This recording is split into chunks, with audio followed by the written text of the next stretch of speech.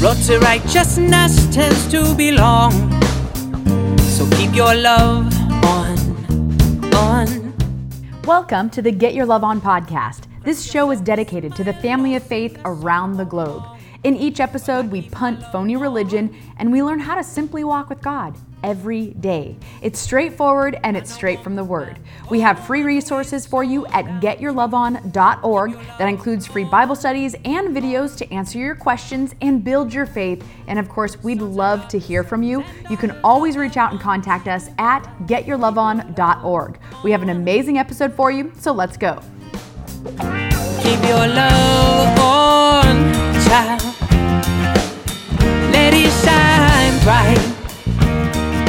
Bright. Keep your love on. Today's show starts with the shofar. Now, if you're not familiar with the shofar, it's a ram's horn and was used throughout biblical times in very significant ways, most significantly to call attention to the armies of the Lord and go to battle. Nehemiah 4:20 says, "In what place therefore you hear the sound of the trumpet, resort ye thither unto us. Our God shall fight for us." So you're going to hear that incredible shout for battle, that sound for battle at the very beginning of this show. And then, as I'm sure you've noticed, we're in very unique times. And as you'll hear our minister, Trish, outline in beautiful detail. And it's such a blessing to know how to navigate these times and keeping our eyes on the Lord, ensure victory in our lives, and of course also as a testimony to the power of God Almighty.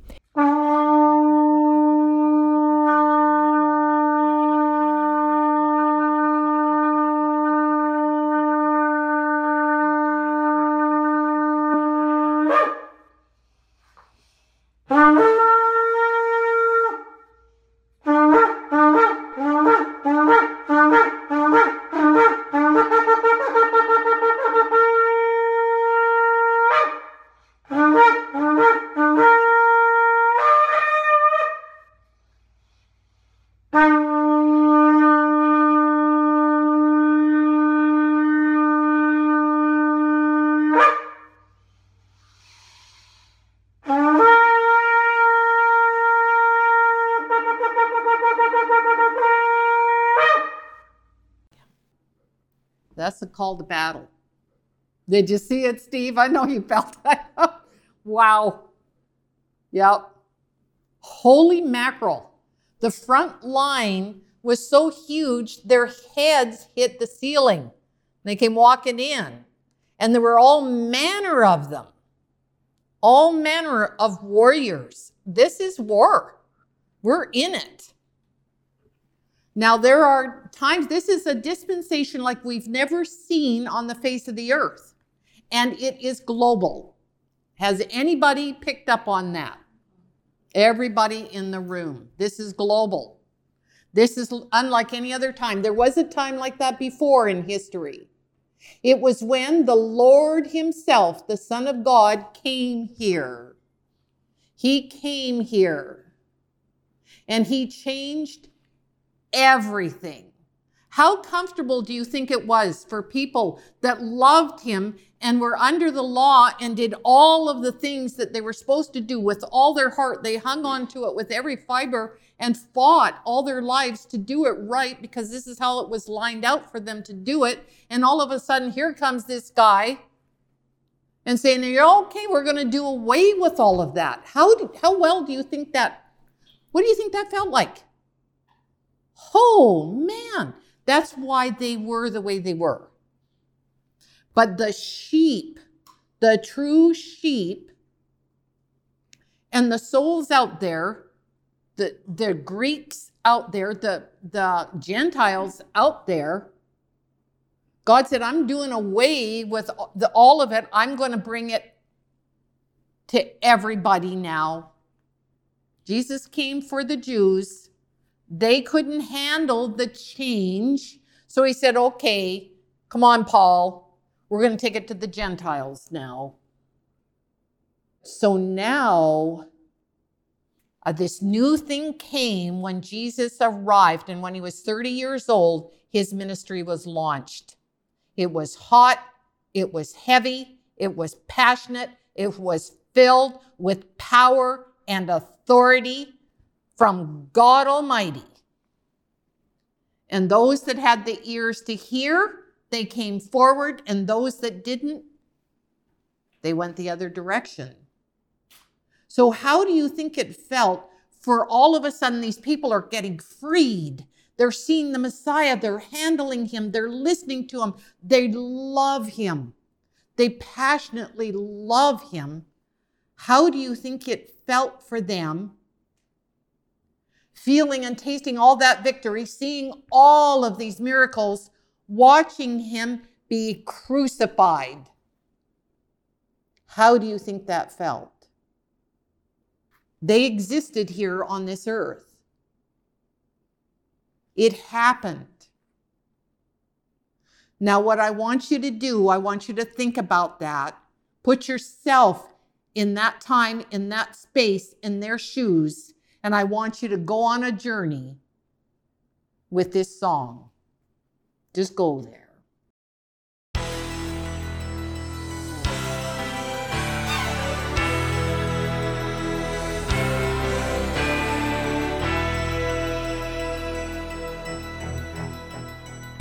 Was it a morning like this, when the sun still hid from Jerusalem, and Mary rose from her bed to tend the Lord she thought was dead? Was it a morning like this, when Mary walked down from Jerusalem, and two angels stood at the tomb, bearers of news she would hear soon? Did the grass sing? Did the earth rejoice to feel you again? Over and over like a trumpet underground, did the earth seem to pound, he is risen?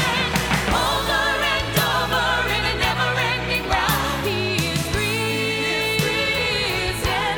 Hallelujah, hallelujah.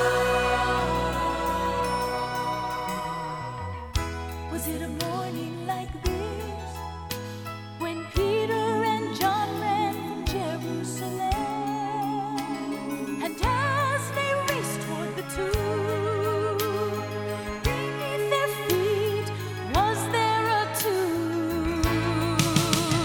Did the grass sing? Did the earth rejoice to feel you again? Over and over like a trumpet underground, did the earth seem to pound, he is risen? Over and over in a never-ending round, he is risen. Hallelujah, hallelujah. Over and over like a trumpet underground, did the earth seem to pound, he is risen?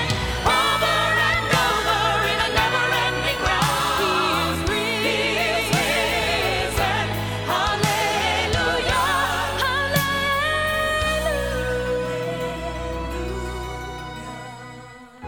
Was it a morning like this, when my Lord looked out on Jerusalem? He is risen. Hallelujah, hallelujah,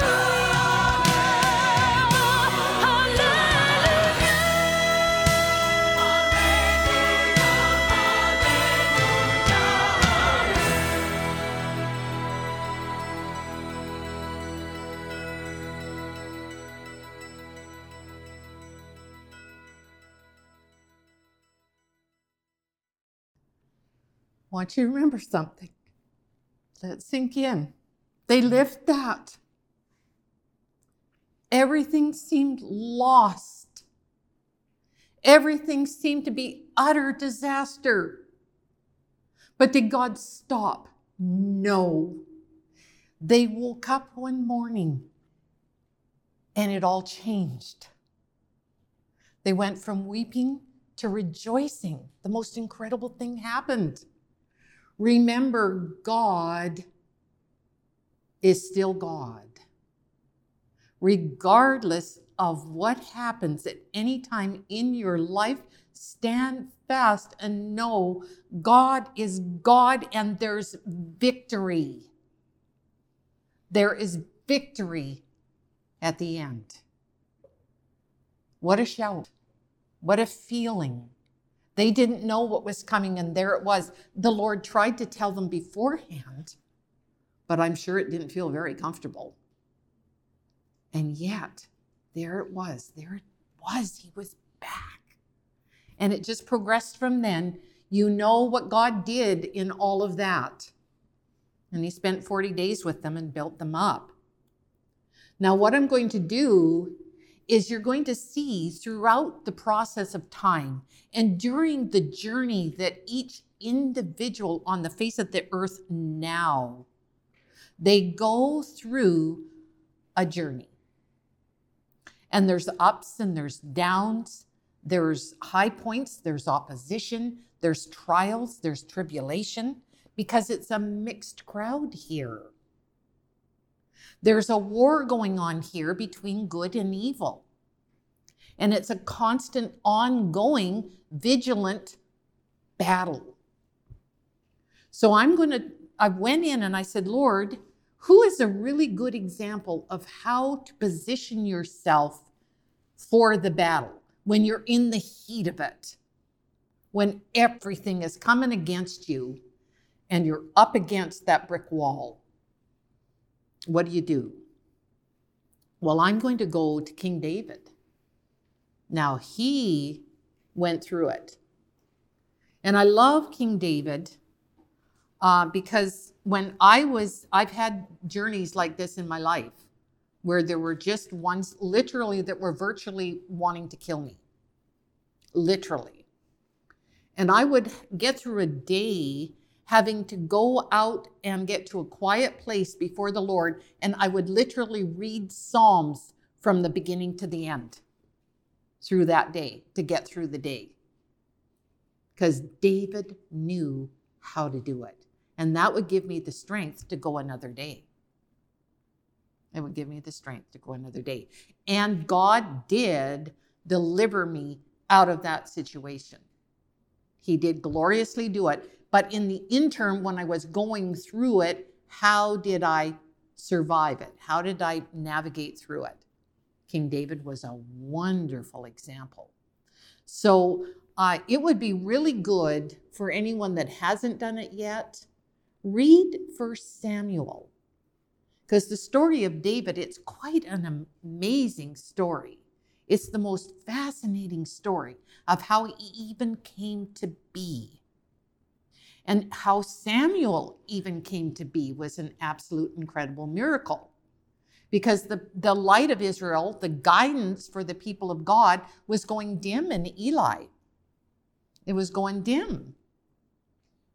And he was falling by the wayside, and he was succumbing to the influences around him, and God needed to raise a new light. And he did it with Samuel. And Samuel was that light that led Israel all the days of his life. He was given for that purpose, and he fulfilled that office beautifully under the anointing of God. Now, Samuel was a light and guide for the people. So I'm going to give a little background in history so you know where David's at in the dispensation that we're going to talk about. Why he's in the position he's in, and how dire it actually was. So Samuel was that light. And when he became old, the people cried out for another king. They're going, well, you're going to die soon. We need another king. We need a king. You know, you've led us, but, you know, we want to have a king. So God told Samuel to go ahead and give him a king. Now, you can read all the ins and outs and interactions of this. I'm going to just bullet point it, but it's a fascinating journey. and one well worth taking and becoming familiar with how God moves and how he works and how he talks through his anointed vessels and the heart and purpose of God in everything. It's a wonderful lesson. So God told Samuel, all of a sudden they're going, they don't want me now. I don't care if I'm old. They don't want me now. And God told Samuel, go ahead and give them a king. Give the people a king. And he said, don't take it personally. God literally told Samuel, don't take it personally. They didn't reject you. They've rejected me. They've rejected me. But before you give them this king, you let them know what they're going to be getting. Yeah. You go ahead and you verse them. You get this guy in. He's going to do this to this country. He's going to do that to this nation. He's going to do this to the people. He's going to do that. And Samuel did. He read it out, lined it all out. You want this guy? This is what he's going to do. And then it's fine. You want him? You got him. So Samuel did. He got somebody that looked really good. He was a head and shoulders taller than every person out there. Quite a staturous looking guy. And he's, well, there's your king. You know, it took, because the people cried for that king, he had a certain makeup, a worldly makeup. And he may have been just, fine at first until he got all the power that position allotted him. And it took about 2 years. And he became power hungry and corrupted. He ruled and reigned for a long time. I mean, the people, they got salt rubbed in their wounds for quite a while under this one. Because everything that Samuel said, he did. It came to pass. Now remember, times and dispensations, they change according to the period of God and movement of God. Some things happen very quickly. Some things happen over time. It's God's call. I'm noticing that things are moving pretty quickly in the realm that we're in right now. So just keep your prayers going steadfast. So anyway, Saul was anointed king, and it took about 2 years, and he became very power hungry and corrupted. In other words, he could be bought off with a bribe very easily. So sure enough, over time, he did. He went out, and God gave him certain specific instruction. You go and you do this, and you do it this way. And Saul didn't do it. He didn't listen. And it displeased God. And at that point, God said, that's it. I'm wrenching the kingdom out of your hand. I'm taking my anointing and my approval off of you. And I've seen regimes that, had good intentions at one time, but they became very corrupted and different things, elements moved in, and they weren't even the same group that they were at one time. They'd been altered, they'd been corrupted, they'd been moved from their original base. I have seen that with groups and organizations, and especially when they're given a certain power. And then they could be manipulated by worldly entities and worldly forces. Well, this is what happened to Saul. So this time, God says, okay, he pissed God off. He says, I'm wrenching the kingdom from you. I gave it to you. You had your opportunity. You really blew it. Look at what you've done. There was peace, but there's not peace now. So he says, I'm removing my anointing from you. And this time, God picked the king. God picked him because he looked at the heart. He looked at the heart. And it wasn't necessarily anything anybody would have thought. And when the prophet Samuel said, okay, God says, okay, I'm going to pick him now. I'm going to go through the land and I'm going to find someone who has the right heart that can't be corrupted.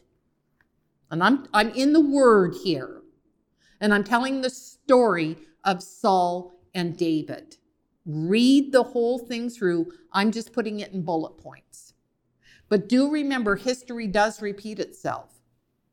So know human nature, understand it. And don't be offended at God by how things change and move in your life. It's going to go through a process.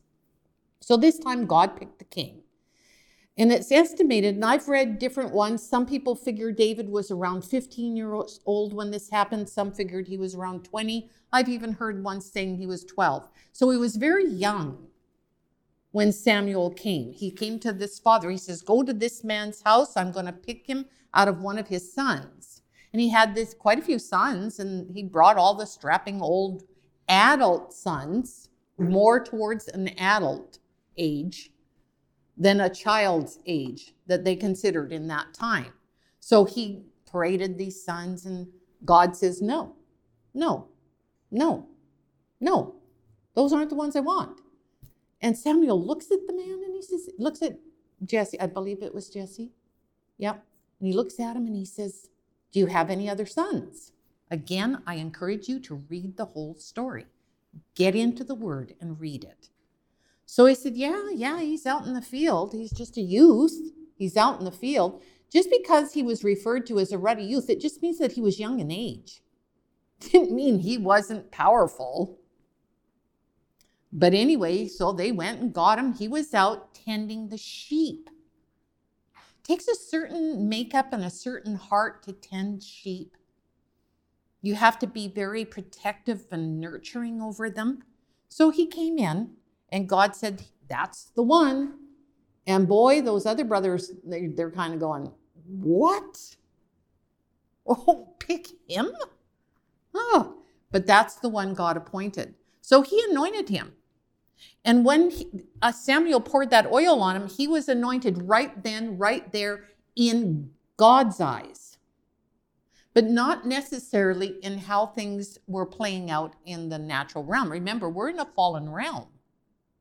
And everything moves slowly here. But I want you to remember, when you pray, you set things in motion at that moment. And then from that moment, God takes it and it plays out. Just like that host came into the room here, a heavenly host in the spirit. They were waiting for their charge. When you give them commandment by the Holy Ghost, by God, you send them out to do a job. They go out and do it. So I want you all to be very active in your prayer life, very busy, and inquiring of God how to be the most effective prayer warrior you ever have ever been. And he will show you how to do it. And there will be more teaching on that, and we have had teaching on that. But what I'm going to do right now is how to steady your feet. How to prepare your mind and heart and soul to go forward when things are looking the worst, just like it was at one time when Jesus was crucified, it looked the worst. What are we going to do? And for King David here, right here. So God anointed him right then and there. And like I said, he was very young.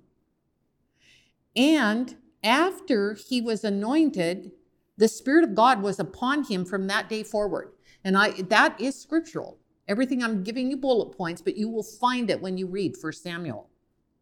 And the Spirit of God was upon him from that day forward. It never left him.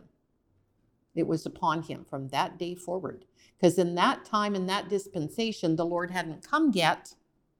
And the Spirit of God then would be upon people, instead of dwelling in them like that does today. So David was highly, highly anointed. And from that minute on, God began to shape and train him for the job that he was anointed to take up. So there was a process going on here. But from that moment, God saw him as the king, even though Saul reigned for quite a long time. All right, the Spirit of the Lord departed from Saul. When God rejected him, the Spirit of the Lord departed from him. Now, this is very significant. That's why you want to stay in step and in tune with the Lord, and you don't want to displease him.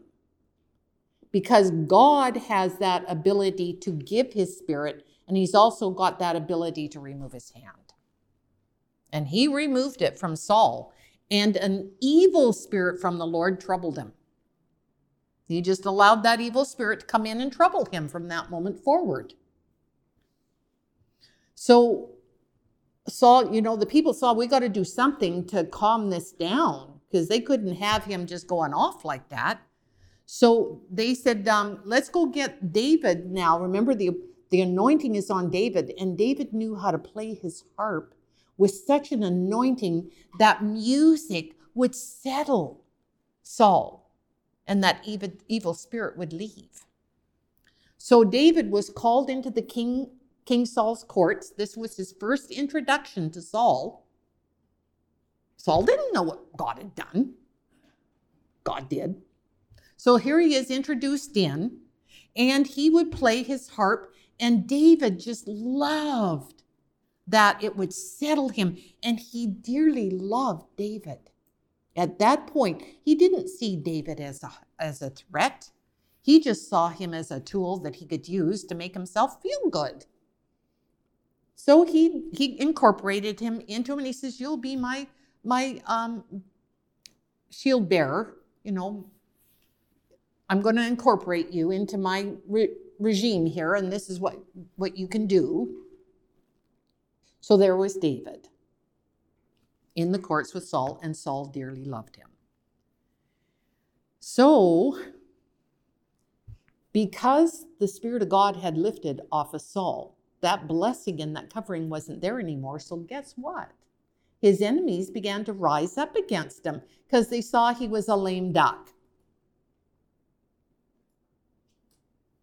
He was a lame duck. He had no power. Those spirits can sense it. They can tell. So in they come, the Philistines. And so the Philistines went to war with them. And David's older brothers, now see, David was still quite young. And so the older brothers, they stayed to go to war with Saul. And David went back to take care of the sheep. Because, who's he? So he went back to take care of the sheep. He was a very obedient man. But again, God is with him. So when he's with those sheep, he learned some skills. When you walk with God one-on-one, you are going to learn some skills. I would highly recommend you learn sharp, deep discernment. Knowing the changes of times and dispensations. Knowing when you've got a Saul that the Spirit of God has altered and changed. Knowing when things have shifted and moved from their original format. And now there's something different at play. Something has moved in and permeated it.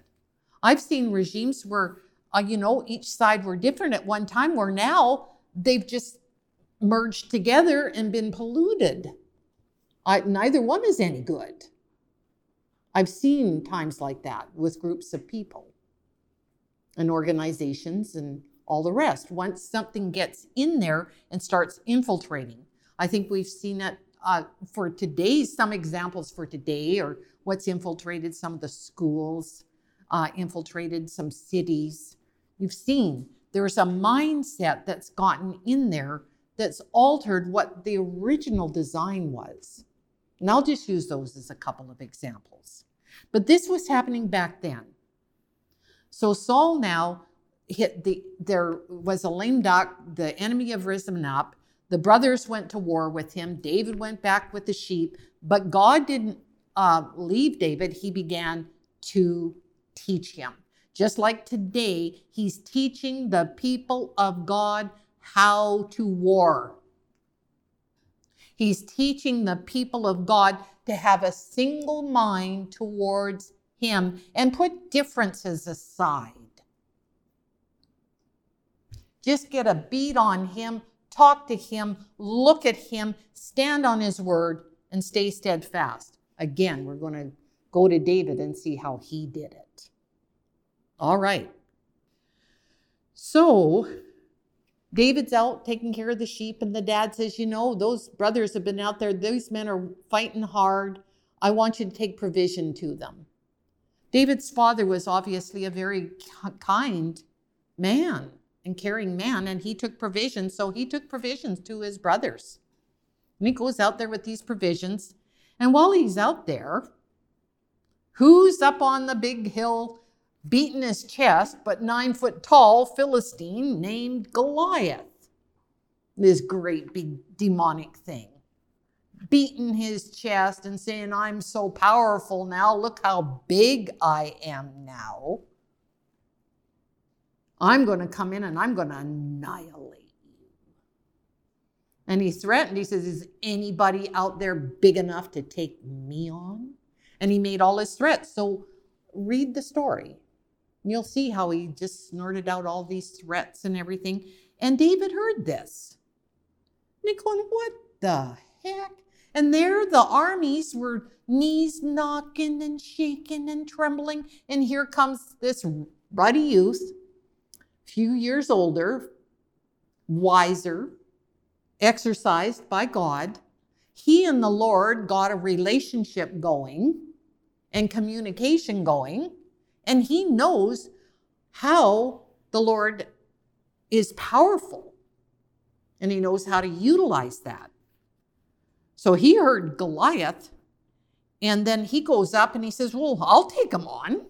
I go, what? I pictured it looked ridiculous. Who the heck do you think you are? You don't have the credentials that everybody else has. Who do you think you are? So there he goes, and he says, well, I'm going to give you my credentials. Thy servant slew both the lion and the bear. And he did. With his bare hands, he took he would come and attack the sheep. How dare they? They were under David's care. And a lion and a bear would come in, and he grabbed them by the beard with his bare hands and ripped the sheep out of his mouth and slew that offender. Now, what they did in the natural back then, they do in the spirit now. That David learned how to slay him dead. He knew exactly what the power of God felt like with that anointing and what he was capable of doing when the Spirit of God hit him and gave him that strength. And he says, I slew both the lion and the bear, and this uncircumcised, ungodly Philistine shall be as one of them. I'm going to do to him what he's just like I did to that bear and lion. Yeah. Seeing he hath defied the armies of who? Saul? No. The armies of the living God. That's who he's fighting for. He's fighting for the armies of the living God. Get your focus where it needs to be always and in all things. Always and in all things. I don't care who God anoints. That's God's choosing. But when he anoints somebody, recognize it, know it, and stand there. That's what they needed to do then. Well, obviously they were smart enough, and I guess they figured they had nothing to lose. He wants to give it a try. Let's let him give it a try. But you notice how the brothers, when you read the story, you're going to see the brothers, who do you think you are? You're in here trying to make a moment show and you're boasting. And they thought he was a blowhard and a braggart. Blowhard and a braggart. Cocky and overconfident. Oh, I'm sure they called him all sorts of other things too. And disparaged him on every turn because they were jealous of him. The brothers. The ones that were out, so-called, supposed to be winning the battle. But they weren't. They were shaking in their boots. They didn't know how to attack this thing. But he went in there absolutely unflinching, and he knew exactly how to do it. He knew what he was going to do. They tried to put their ways on him by putting Saul's armor on him and equip him. Well, we'll give you the best shot we can. We'll give you all of our stuff that we know how to do. We'll put a shield on, give you a shield and a sword and all this other stuff. Their rhetoric, their ammunition, their ways. And David tried it on and he goes, this doesn't fit me. It's unproven. I haven't been trained with this stuff.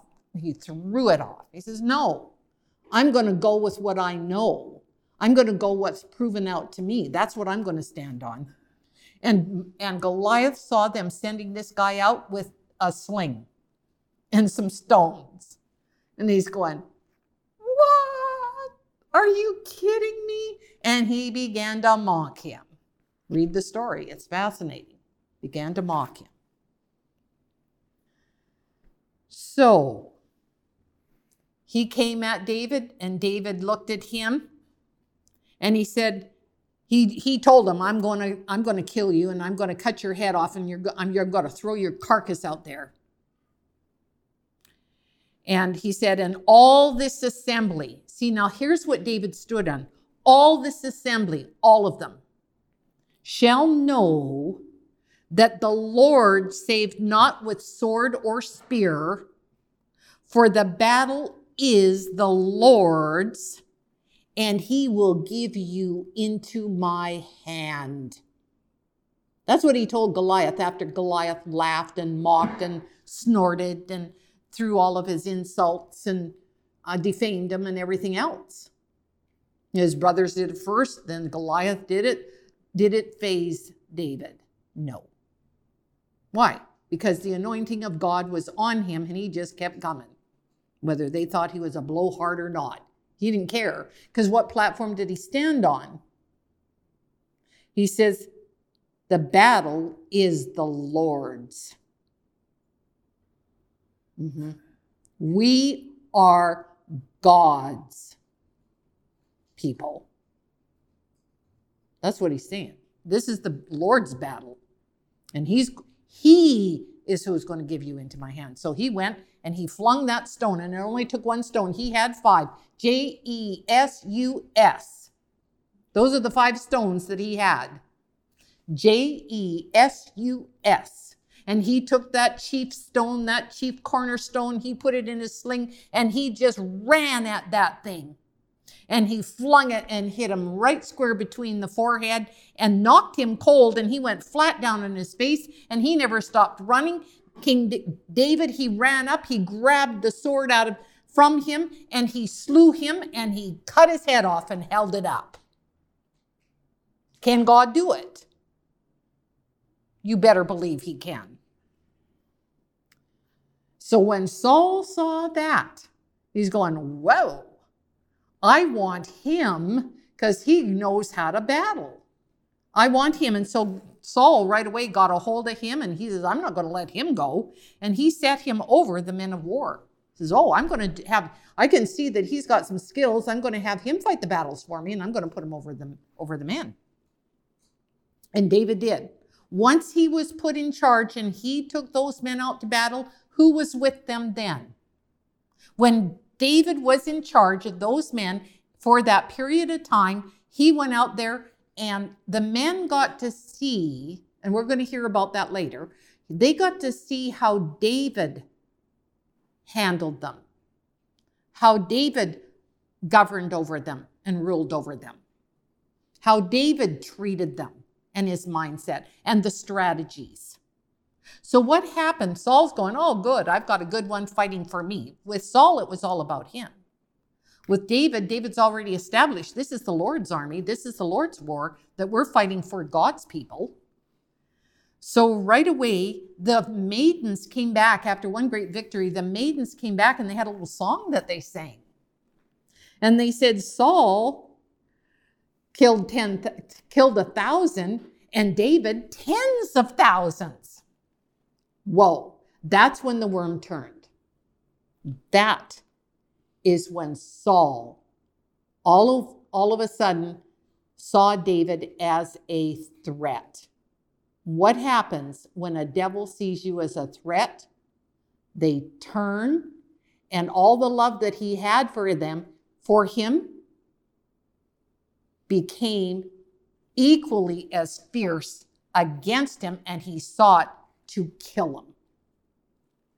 That jealousy and that rage, and he saw that he was winning the support of the people and winning the hearts of the people, and right away Saul goes, I'm going to kill him.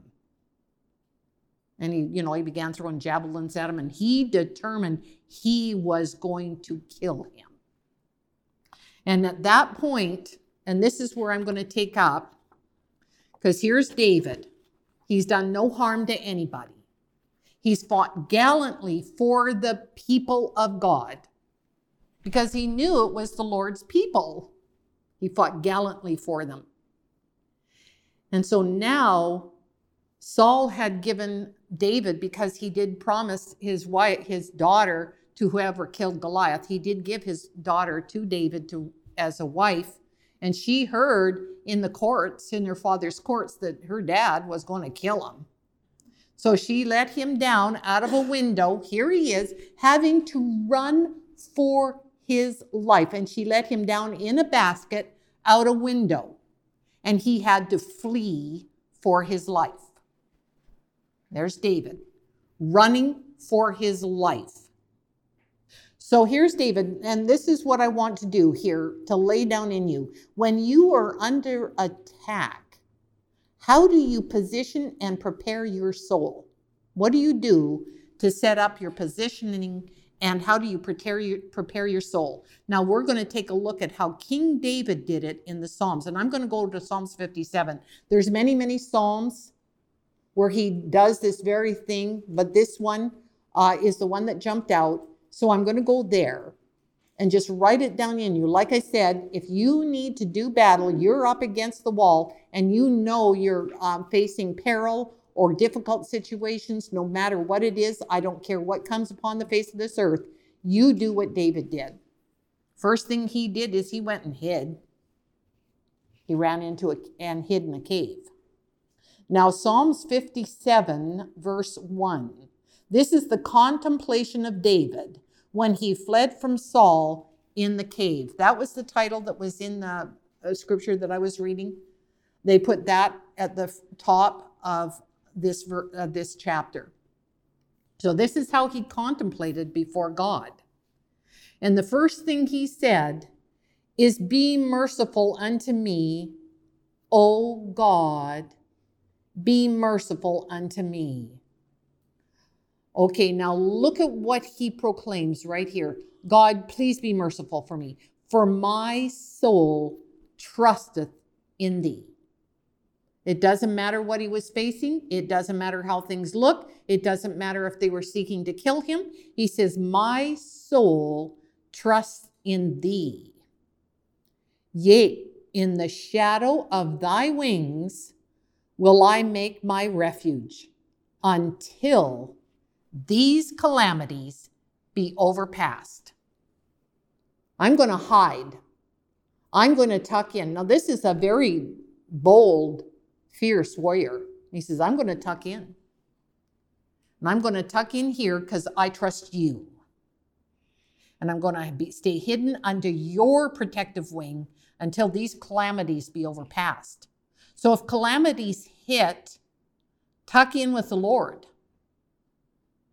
Now, over in Isaiah 26, starting in verse 20, verse 20.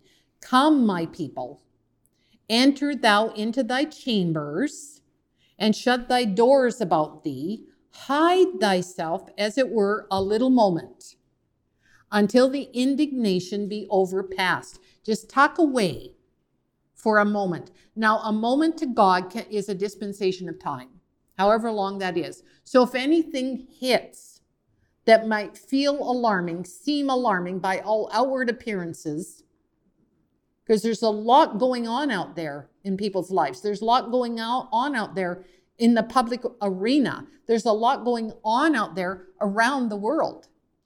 But this advice that David, this pattern that David laid down, and this advice from Isaiah is a good one to take on when those calamities hit and you know you need to just not be in the crosshairs.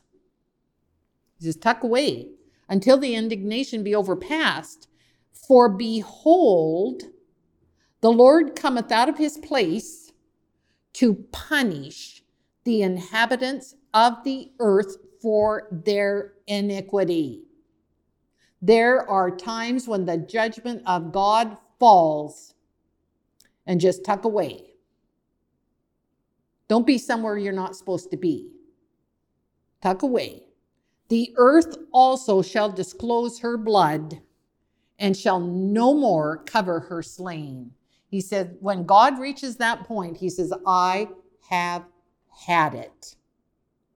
Now you just get out of my way, because I'm going to go and I'm going to clean house.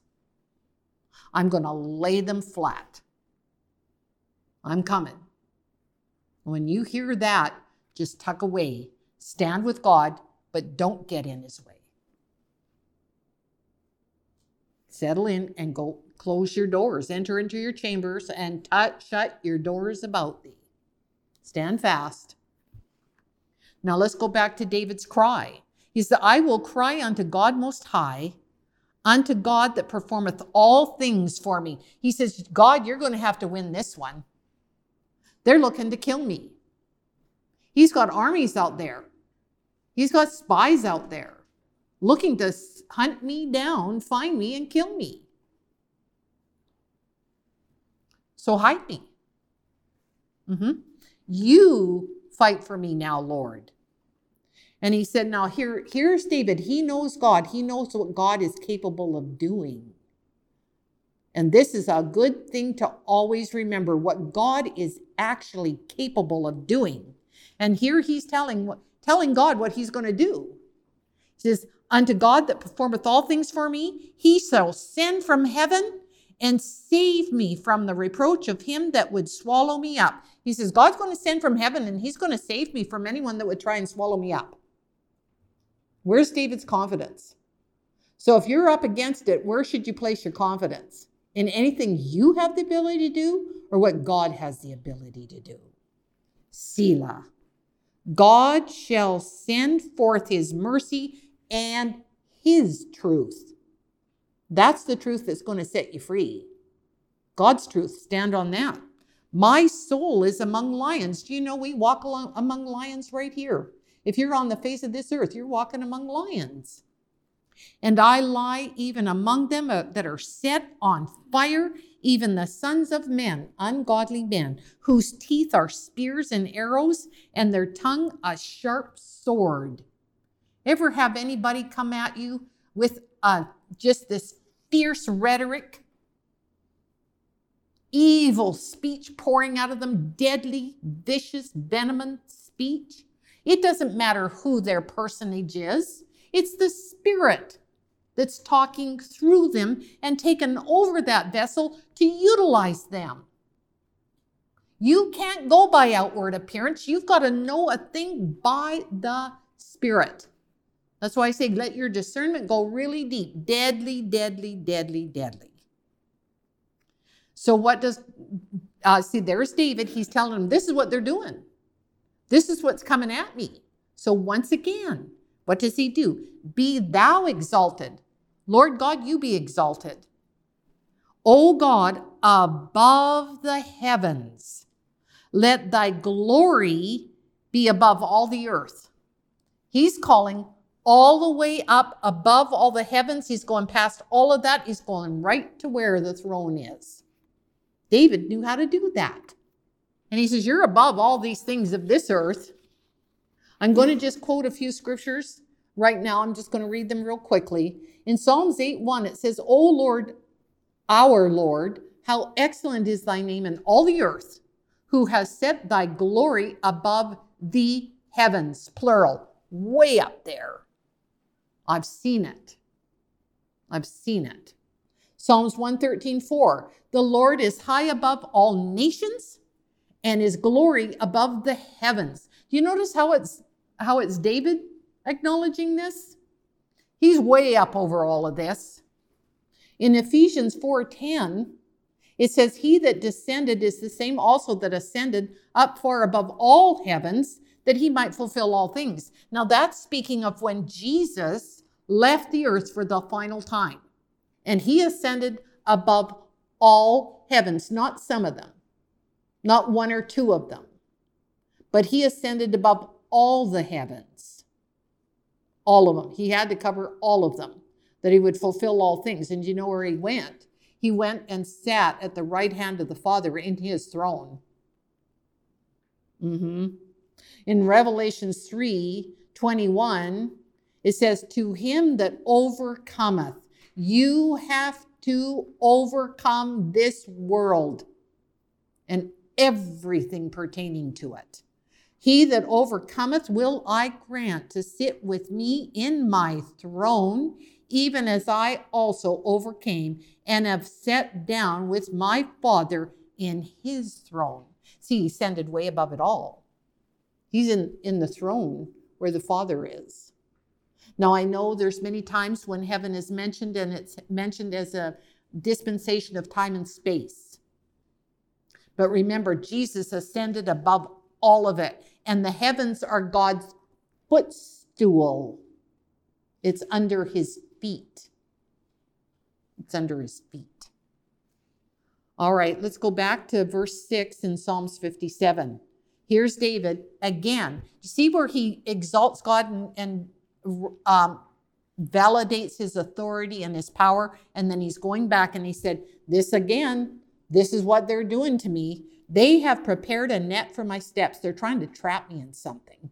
They're always looking for something to try and trap me in and accuse me of, that they can take me down. My soul is bowed down. He says, it's just beat me down. It's caused my heart to stoop. When you've got people accusing you and accusing you and accusing you and coming at you and beating you down, your heart begins to stoop. And I see ones in this room that have had to fight that battle, and they're acknowledging it. So how do you stand? Like David. See, David, even King David, his heart began to, he's beaten down. They beat me down. They have digged a pit before me, into the midst thereof. They are fallen themselves, Selah. They're going to fall in that pit. They want to dig a pit for me, a faithful servant of yours, then they're going to fall in it. Know how to pray. Know what to ask God to do. They want to snare the people of God, then let them be caught in that snare. They want to defile the righteous, let it turn on them. That's what David's saying here. Know how to pray. And also you'll know how to grab a hold of the host of glory and set them sailing out there to do the bidding that you set them out there to do, the bidding of God, and fight the battle. That's another message. We'll get to it one day. Soon. Or already have, but just keep doing it. All right. All right, they're going to fall in it themselves. Selah, so be it. Stamp. They're going to do it. Here's David. My heart is fixed. Determine this day to fix your heart like King David did.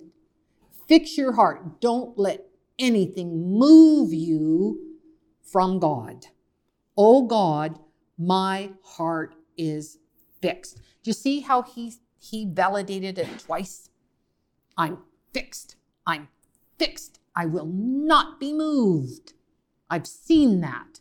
I've seen ones whose heart are fixed, and it doesn't matter who's in their way. They'll walk right over top of them if they want to fall along the way, and just keep going. Just keep right on going.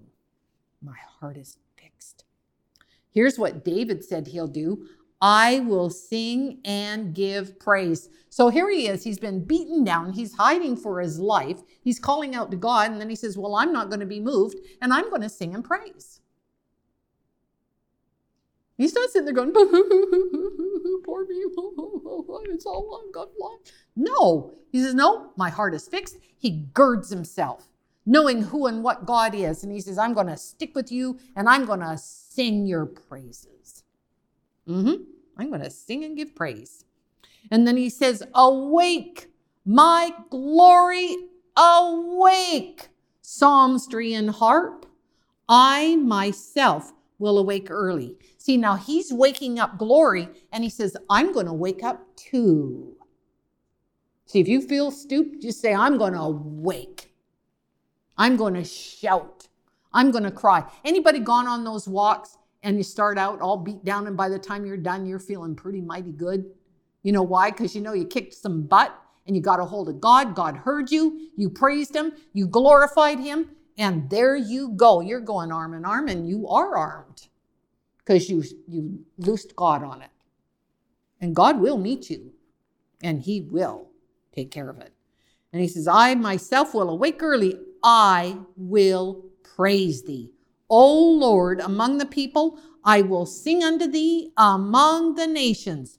For thy mercy is great unto the heavens, and thy truth unto the clouds.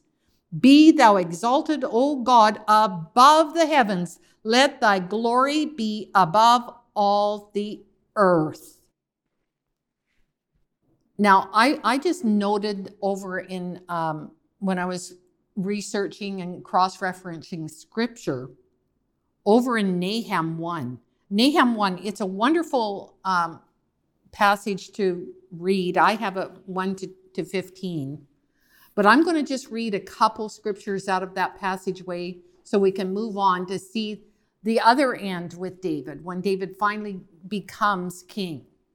So here he is. He's in that process. He's been anointed king. Now he's having to hide for his life. He's having to steady his feet. He knows how to get a hold of God. He's being taught how to really stand and win. All right. So over in Nahum 1, I'm going to go to verse 7.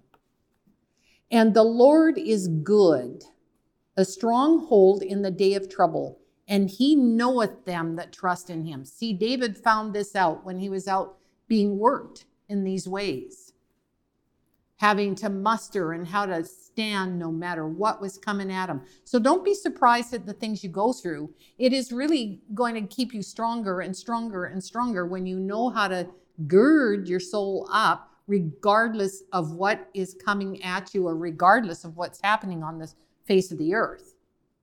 You know how to gird yourself up and get yourself built up again and take your stance. The Lord is good, a stronghold in the day of trouble, and he knoweth them that trust him. That's what he wants. He wants you to trust him. Stand in that trust, you won't fail. But with an overrunning flood will he make an utter end of the place thereof, and darkness shall pursue his enemies. Do you know that? I marveled at that. What happens? See, now remember I gave you kind of bullet points on how God lifted his hand off of Saul. Once he lifted his hand off of Saul, Saul didn't have that power anymore. When somebody comes against you or comes against the Spirit of God, whether it's in a person, whether it's in a nation, whether it's in a group, when they come against the Spirit of God, the hand of God and the anointing of God lifts off of them. And that protective covering of God lifts off of them. And what pursues them then? That's all God has to do. He just has to remove his covering. And he says, I'll make an utter end of the place thereof. You know how I'll do it? I'll just lift my hand off them. And darkness shall pursue his enemies. Darkness is misery, destruction, death, ignorance, sorrow, wickedness, every evil thing. They no longer have that hedge of fire. They no longer have that glorious protection. And all those wicked things are going to start moving in, and you're going to see people kind of lose their mind more and more and more and more and more and more and more and more. And make boner mistakes more and more and more and more and more. Dumb mistakes.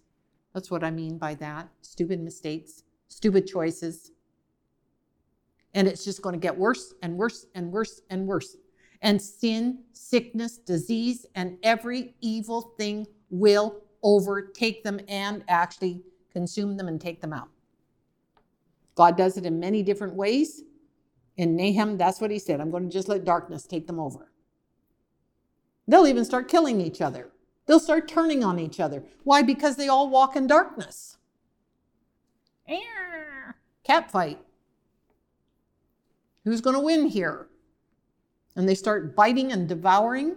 Read about human nature. Read about the devil and his tactics. Wow, who would want to be turned over to that? No, thank you. So I can understand why David said, I'm sticking with you. I'm going to stick with you, and I'm not going to be moved no matter what they try and do. No matter what happens, I'm going to stick with you. You know, I found that really, really interesting that God will just lift his hand off a soul. So it really behooves every individual to stand fast in the Spirit and not be moved no matter what you go through, no matter what affliction comes or what seems to be coming at you. Just stand fast, put your petition before God, acknowledge Him, stand in Him, and put Him to take up the battle for you, and He will do it.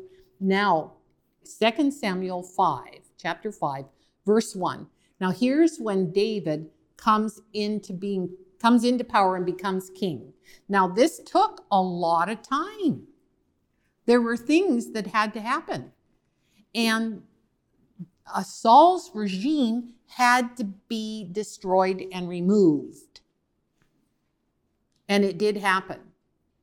It did happen. There were wars and there was all those, the darkness came in and it took them out. And it took Saul's family out, even Jonathan. So like I said, read the story. You'll see that eventually that was put in motion. The hand of God was removed off of Saul. And inevitably, the end result is that regime was removed. And so 2 Samuel 5, verse 1. Then came all the tribes of Israel to David unto Hebron, and spake, saying, Behold, we are thy bone and thy flesh. Now, what would cause a group of people saying, we're your people? We're standing with you. We love you. We love you. We love you. We love you. What would cause that? That's what they did. They went up to David and they said, we're bone of your bone. Yeah. And bone and we are thy bone and flesh. We're part of you. We're standing with you. Why would they do that? Also in time past, see, and this is what they're telling them. This is what convinced us to stand with you. Also in time past, when Saul was king over us, thou wast he that led us out and brought us into Israel. They said, Saul didn't do it for us. You did. You're the one that brought us out. And the Lord said unto thee, Thou shalt feed my people Israel, and thou shalt be a captain over Israel. We know God said you should lead us and be a captain over us. Do you see now how they're acknowledging that God was with him? So all the elders of Israel came to the king to Hebron, and King David made a league with them in Hebron before the Lord. And they anointed David king over Israel. Look at how long it took. Look at what it took. It took God. David, he stood fast. He wouldn't be moved. He held his ground. He knew who and what he was before God. His heart stayed fastened with the Lord, steadfast, and the people flocked to him. And see, that's what made Saul so crispy. But this is the proof of David, and we're going to go on even more to see David's heart, the heart that God loved. David was 30 years old when he began to reign. Now, he was just a kid when he was anointed, but it took all that time, and he was 30 years old when he reigned. And he reigned 40 years. In Hebron, he reigned over Judah 7 years and 6 months. And in Jerusalem, he reigned 30 and 3 years over all Israel and Judah. And the king and his men went to Jerusalem unto the Jebusites, the inhabitants of the land. Okay, now here you're going to see natural reasoning. The natural mind. Here's the devil at play here. So he went over unto the Jebusites, the inhabitants of the land, the worldly ones, which spake unto David, saying, Except thou take away the blind and the lame, thou shalt not come in hither. Thinking David cannot come in hither, because they knew that no unclean thing could enter into the house of God. And they were full of halt and lame, blind and lame, which in other words, they didn't see or believe God. They didn't see or believe God. They didn't see. They were blind. And lame, that meant that they were drawn off some other direction. They didn't follow the straight path.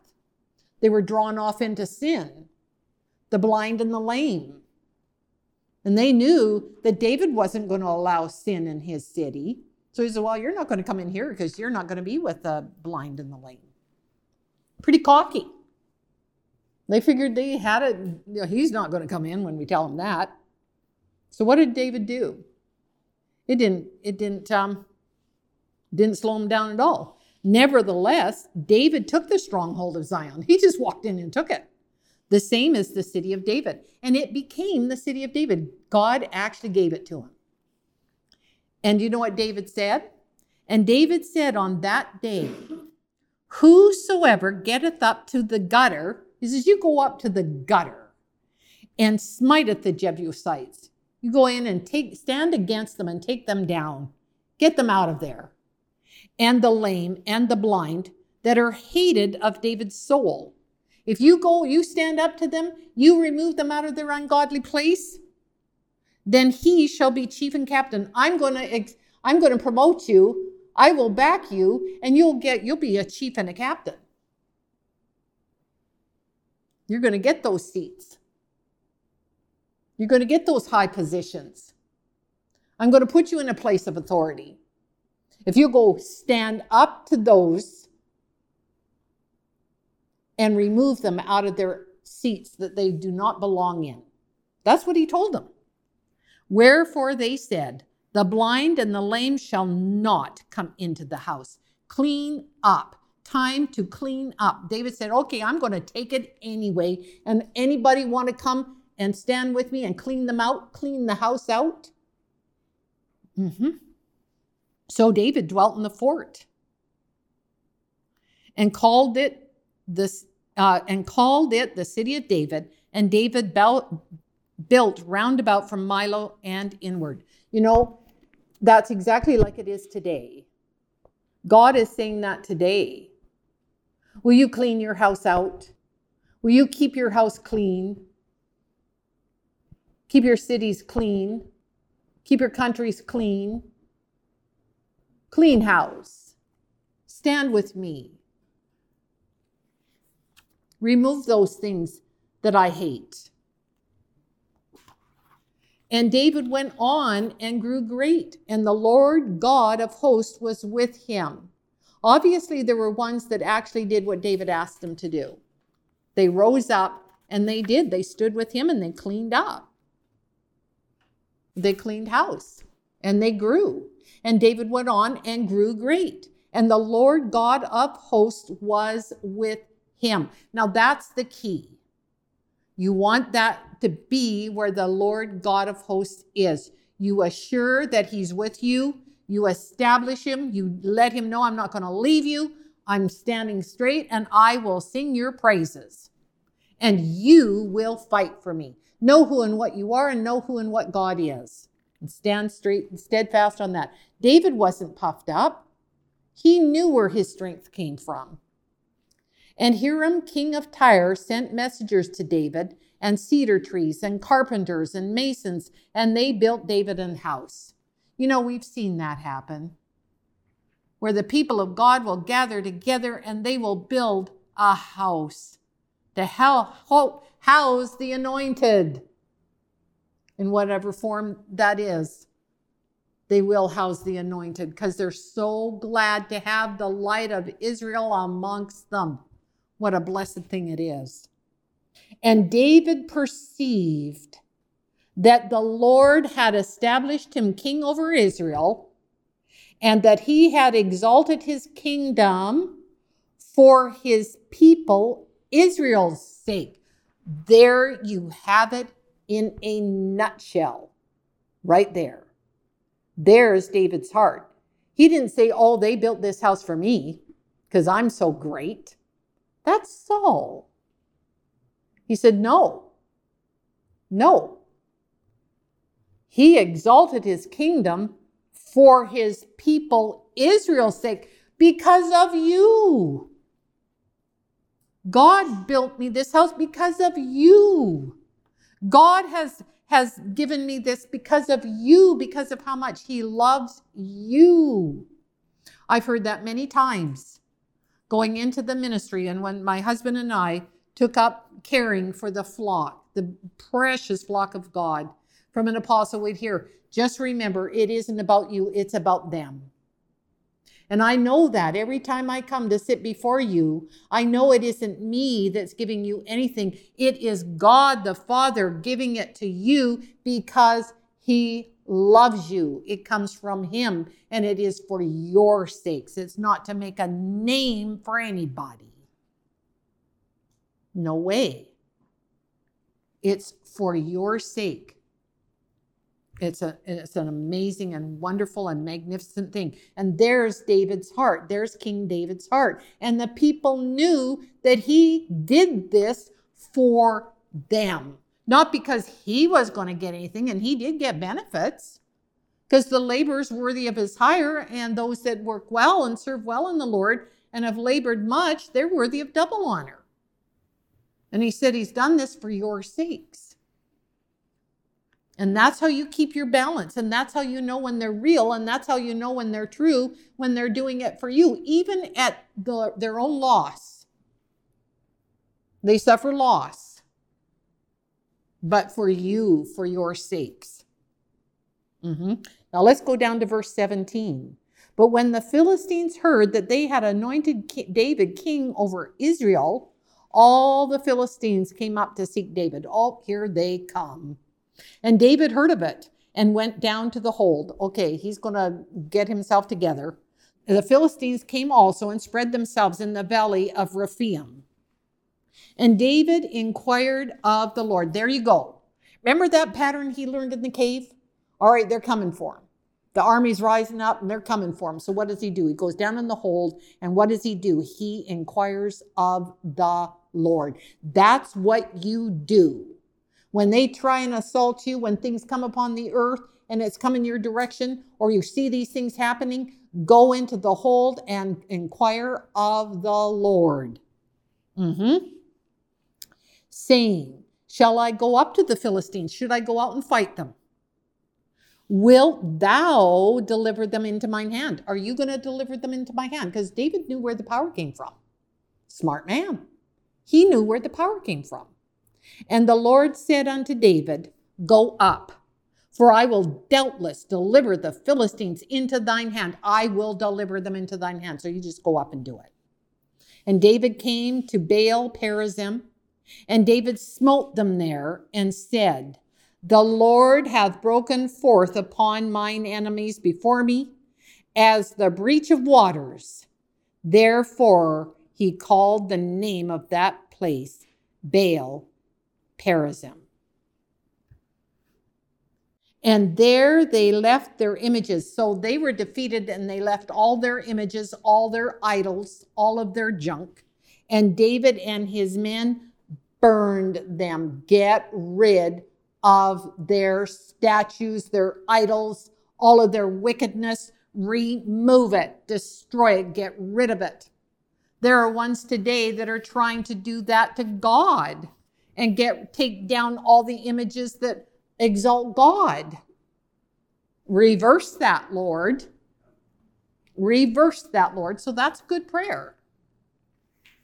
God, you reverse that.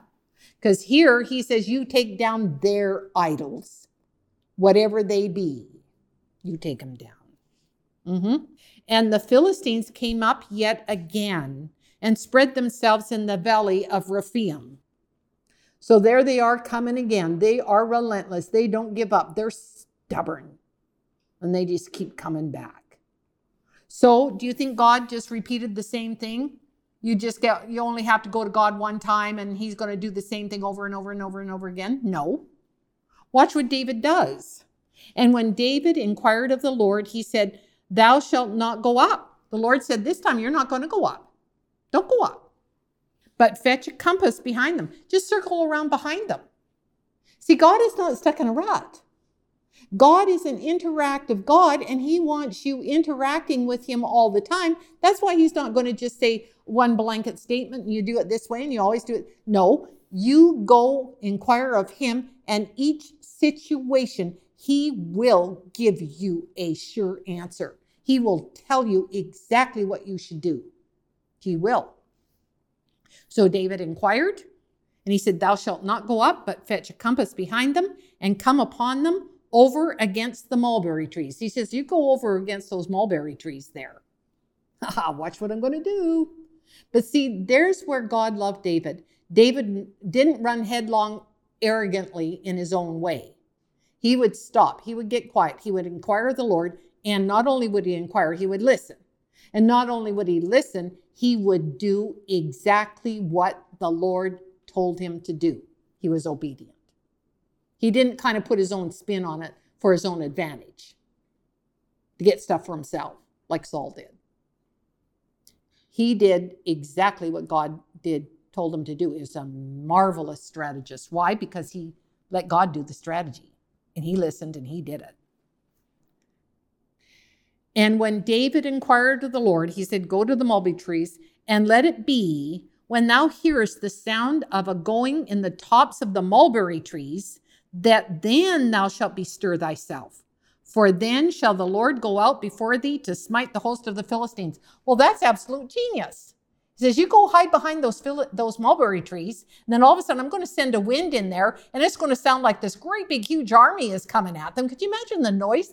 It would sound like they're all running through the trees, and this huge army is coming, and they're just going to panic. God's used that one before. Just listen to God and see what he's going to do. He says, you go there, and once you hear that noise, then go on in.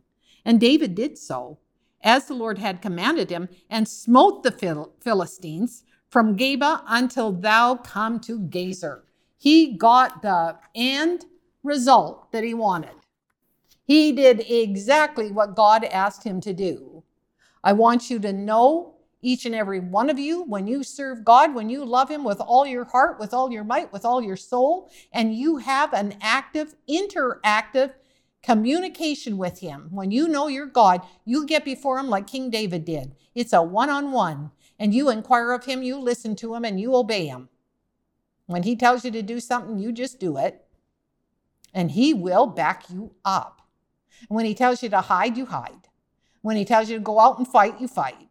When he tells you to go around here, here's your strategy. When he tells you to go out to fight, he will give you the strategy. And you will win.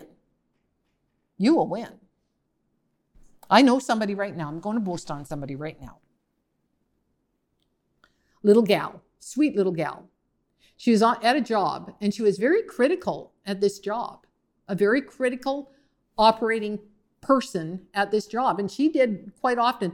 They abused her. She would do the work of 2 and 3 people because they couldn't keep people hired. So they would just dump it on her. And sometimes they would replace them and sometimes they wouldn't. And then all these mandates came in. And they said, well, if you don't do what we've required you to do, we're going to put you on unpaid leave. And she said, well, your mandate that you're asking me to do, it goes against my Christian principles. It goes against everything I believe. And it's an assault to my freedom as an individual. It's an assault to my freedom. And they said, nope, nope, nope. And so there were a group of them. They stood up and they said, no, we're not going to do this. And sure enough, the boss wouldn't even come in and confront her. He was so embarrassed, he sent his flunkies to go tell him, nope, that's it. You're on unpaid leave. You're not fired, though, so they couldn't get sued. But you're on unpaid leave. Okay. Went home, smiling all the time, because who was with her? God was with her. Took a rest for 2 days, put her resume together, conferring with the Lord, Lord, how should I line this out? And sent it out, and she got so many opportunities back. I mean, she just got a flood of opportunities and interviews. And then she says, well, I'm going to wait on just a couple more. I'm going to pick the best one. So she's sitting back there. She's going to go out and look at another one, and she's going to pick and choose which one the Lord God tells her to take. Those other ones, those ones that told her, oh, no, we're going to try and strong arm you into doing what we want you to do. Now, in her circumstance, this was the thing to do. And if you band and lock arms together, they just lost their workforce. They didn't just shoot themselves in the foot, they shot themselves in the head. That was a killer shot because they took a shot at the Lord, and they took a shot at the people that God loves, and they took a shot at the freedoms that God gave people. It's not going to bode well. No. So where's the power? Where's the authority? Well, I'm going to give you a final word on this one. And yea, saith the Lord unto my people this day, I am even happy with thee, I am even proud of thee, for thou hast commanded me to do what I know I already have to do and have done in the past, and will do for thee in the future. But today is now. I am now the Lord thy God, who doth deliver thee from all evil, all sickness, sin, and disease, and all oppression. Yea, even watch my smoke and feel my fire. For I am with thee to deliver, and not just thee, but all those that thou dost pray for. So even pray righteous prayers for the righteous and those that would be. For they shall come up as thou hast from the depths, and have now been set free. For thou art free indeed. For my word, which hath gone out from the beginning of time, hath set you free. And there are many, many like you out there who I am talking to this day. And watch my word be made manifest. For I am God. There is no other God beside me. My Son, Jesus Christ of Nazareth, who I sent to deliver thee, and who is the mediator between me and thou. Yea, he doth even cry night and day for deliverance of the people, called, chosen, faithful, and elect, my true saints in this and on this earth. Yea, they even cry night and day to be delivered. And am I not the deliverer? Do I not now save? Is not my word true? And is my arm shortened that it cannot save? Yea, it is not shortened for thee, but even is lengthened, and I have even given thee length of days, but only to my people, not the enemy.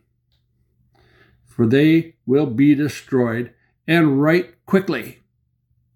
For I am the Lord thy God. And what you just heard was prophecy. It's a gift of the Holy Spirit. That was incredible, the strength and power in that. And that is God Almighty, as you heard, speaking through a uniquely anointed and chosen vessel. So bless God. He is able to save. He is the great deliverer. You know, I heard a story of a Yazidi man in Iraq who found Jesus Christ, and ISIS was trying to convert him to Islam, and he wouldn't do it. He stood strong on the Lord, and they poured, he reported that they poured kerosene on him, gallons of kerosene on him, and he said, they tried to burn me, but I wouldn't burn. That is the God we serve. God is moving in ways that we got to make sure we keep up. So let's stay full, let's stay strong, let's stay in our word. Let's make sure that we're each doing our part before the Lord in our own unique personality, in our own unique way, and watch how God comes through in miraculous ways. It's such an incredible time to be alive. Well, I hope this show blessed you. I hope it gave you that strength and courage to move forward in your own life. as God shows you to do so. And if you need anything from us, if you have any questions, if you'd like to reach out, please do so at getyourloveon.org. We have a contact tab. We also have some incredible Bible studies if you'd like to know more about the infilling of the Holy Spirit, if you'd like to know more about water baptism or things like tithing, things like evil spirits, and knowing how to be an overcomer. All those Bible studies are at getyourloveon.org, available for free download in PDF version. So you just download it and then you can go through the scriptures on your own time and just see what the Lord shows you when you're spending that time with Him. We love you so much. Of course, next week we'll have a new episode for you. But in the meantime, Lord bless you. Right. Keep your love on. Don't let it die, don't let it die, don't let it die, no.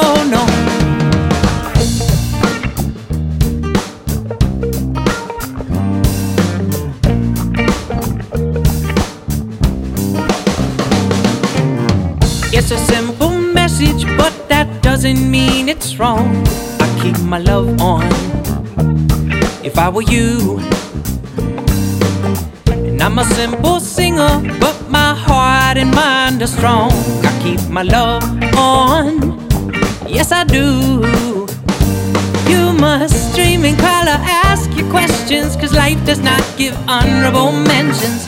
Thinking more than 2 dimensions, in case your tightrope loses tension. I'll be here if ever you need a friend. You know I will, and I'll be here to lend a friendly hand, so you can keep your love on time. Let it shine bright. Keep my love on. Don't let it die, don't let it die, don't let it die. Let me tell you why right now.